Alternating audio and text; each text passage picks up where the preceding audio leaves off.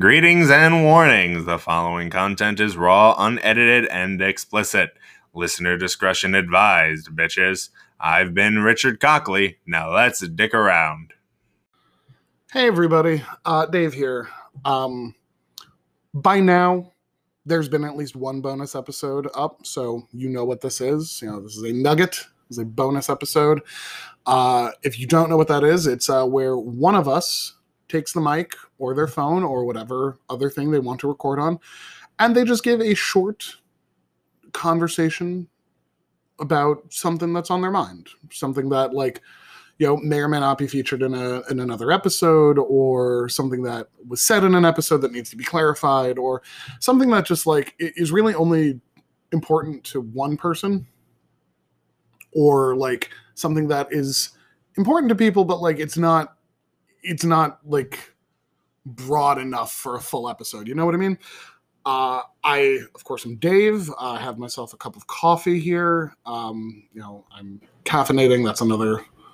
We've established that caffeine works for this show. Again, I apologize. Just like in my last one, I am a slurper of coffee, especially when it's hot. So, world's worst ASMR. I know. I want to talk about something that I feel like of the group only I'm proud of. I could be wrong on this, but I want to talk about a movie that, or rather, I want to talk about a movie, but I want to ask you a question. I know you can't answer, but I want to ask a question.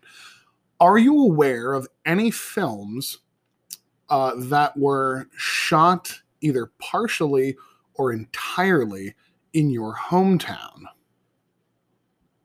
Yeah. I looked up my hometown. For the record, my hometown is Somers, New York. Relatively mid-sized to large town, about 21,000 people. Not really a whole lot to do in it. It's not like a big urban area, it's definitely, rich white suburbs. But there's a lot of history in it. It is the birthplace of the American circus. One of Bailey, of Barnum and Bailey's ancestors, created the concept of a circus by creating a traveling animal menagerie using the elephant Old Bet, who is our town mascot and the kind of the reason our town was on the map. So our town's really big into elephants and such. As a kid, I didn't really care a whole lot. I thought it was boring because there wasn't really anything to do. You needed to drive down county in order to actually get to something interesting and what have you. But I grew up, I studied a little of the town's history, and now I've got a almost an unnecessary amount of hometown pride. It's a little strange, it's a little unnerving, but I bring this up because I recently was looking at some information on Wikipedia, of all places, because I wanted to look up specifically where certain scenes in I Am Legend were shot, because some of those scenes were shot on a farm up in Somers. Now, pardon me. While I was searching, I came across the thing that said the 2014 film A Birder's Guide to Everything was based in Somers, New York. And I was like, whoa, hold up. Do you mean based in like it was shot there, or the movie is based in it? It means both. It means both. The movie takes place in and is shot in Somers, New York. And if you haven't had the experience of watching a movie that was shot in your hometown, it's pretty fucking surreal. Now, mind you, they really only shot in the high school and a couple of the more affluent areas of Somers. So my family's very blue collar, so we wouldn't have, we were not in the areas of Somers when they were happening, when the movie was happening. But regardless, it was there were some drone shots where it's I recognize some buildings. There were some overhead shots following a car where it's oh shit, I've been on that highway. I know those road signs. Most surreal was any scene shot in the high school.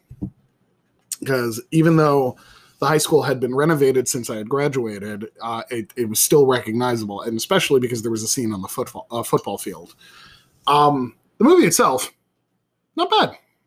I very much enjoyed it. It was a typical like coming of age story. Bunch of teenagers band together to go do a thing, and they face struggles, and they get angry with each other, but they learn to accept one another and to accept their lot in life, and blah fucking blah and all of that. It was nice because the teenagers in the movie actually acted like teenagers. It wasn't one of those movies where it's like the kid acts way too profound, or like he acts way too mature or adult-like, and it takes you right out of the thing. It's like, there's no fucking way this kid is 15, you know? It's like this kid like has gone through so much fucking trauma that he's acting like he's 40. Even though within the context of the movie, he's barely had any bad things happen to him. You know what I mean? Y'all definitely know what I mean. But no, in this movie, the kids are kids. And yeah, I won't go on too much about the movie. Other than the fact that it's free to find. You can go to Google, you can look it up. You can look up A Birder's Guide to Everything streaming, and it gives you a couple of legit streaming sites that are for free, where you can watch it. Yeah, it was a very surreal experience. Some really personal moments too, where like the kids are on the football field and they're doing essentially an engineering competition. They and two other teams of child engineers essentially have created catapults, and the deal is that you have to see who has the best catapult and all that, which is not something that happened between schools, but it is something that happened within the Somers High School like tech classes. We did make catapults, and we did like compete against each other. So it's like, okay, there was some semblance there of something familiar. But one of the kids looks over at one of the rival school groups, and he's just like, "Oh, look at Chappaqua," and my knee-jerk response was, "Oh, fucking Chappaqua." And like, it kind of took me out of the thing for a moment, because I'm like, oh shit, like school rivalries, fucking A, I haven't thought about that in years. It was also a little surreal when it got to the credits, and it was like, special thanks go out to these folks and these establishments around the area. And it's like the delis that I used to go to as a kid, the car dealerships that all the rich kids got their cars from, some of the members of the faculty of the school I graduated from were in there. And it's like, this isn't like any other movie I've seen where it's like, it's just a bunch of random names on a screen. I know these people. I know this area. I know it. I've been there. I've lived this. It's fucking wild. Plus Ben Kingsley was in the movie. Ben fucking Kingsley was walking around my hometown like it was nobody's business. Like, what the fuck, bro? Oh my god. That's really all I have to say about that.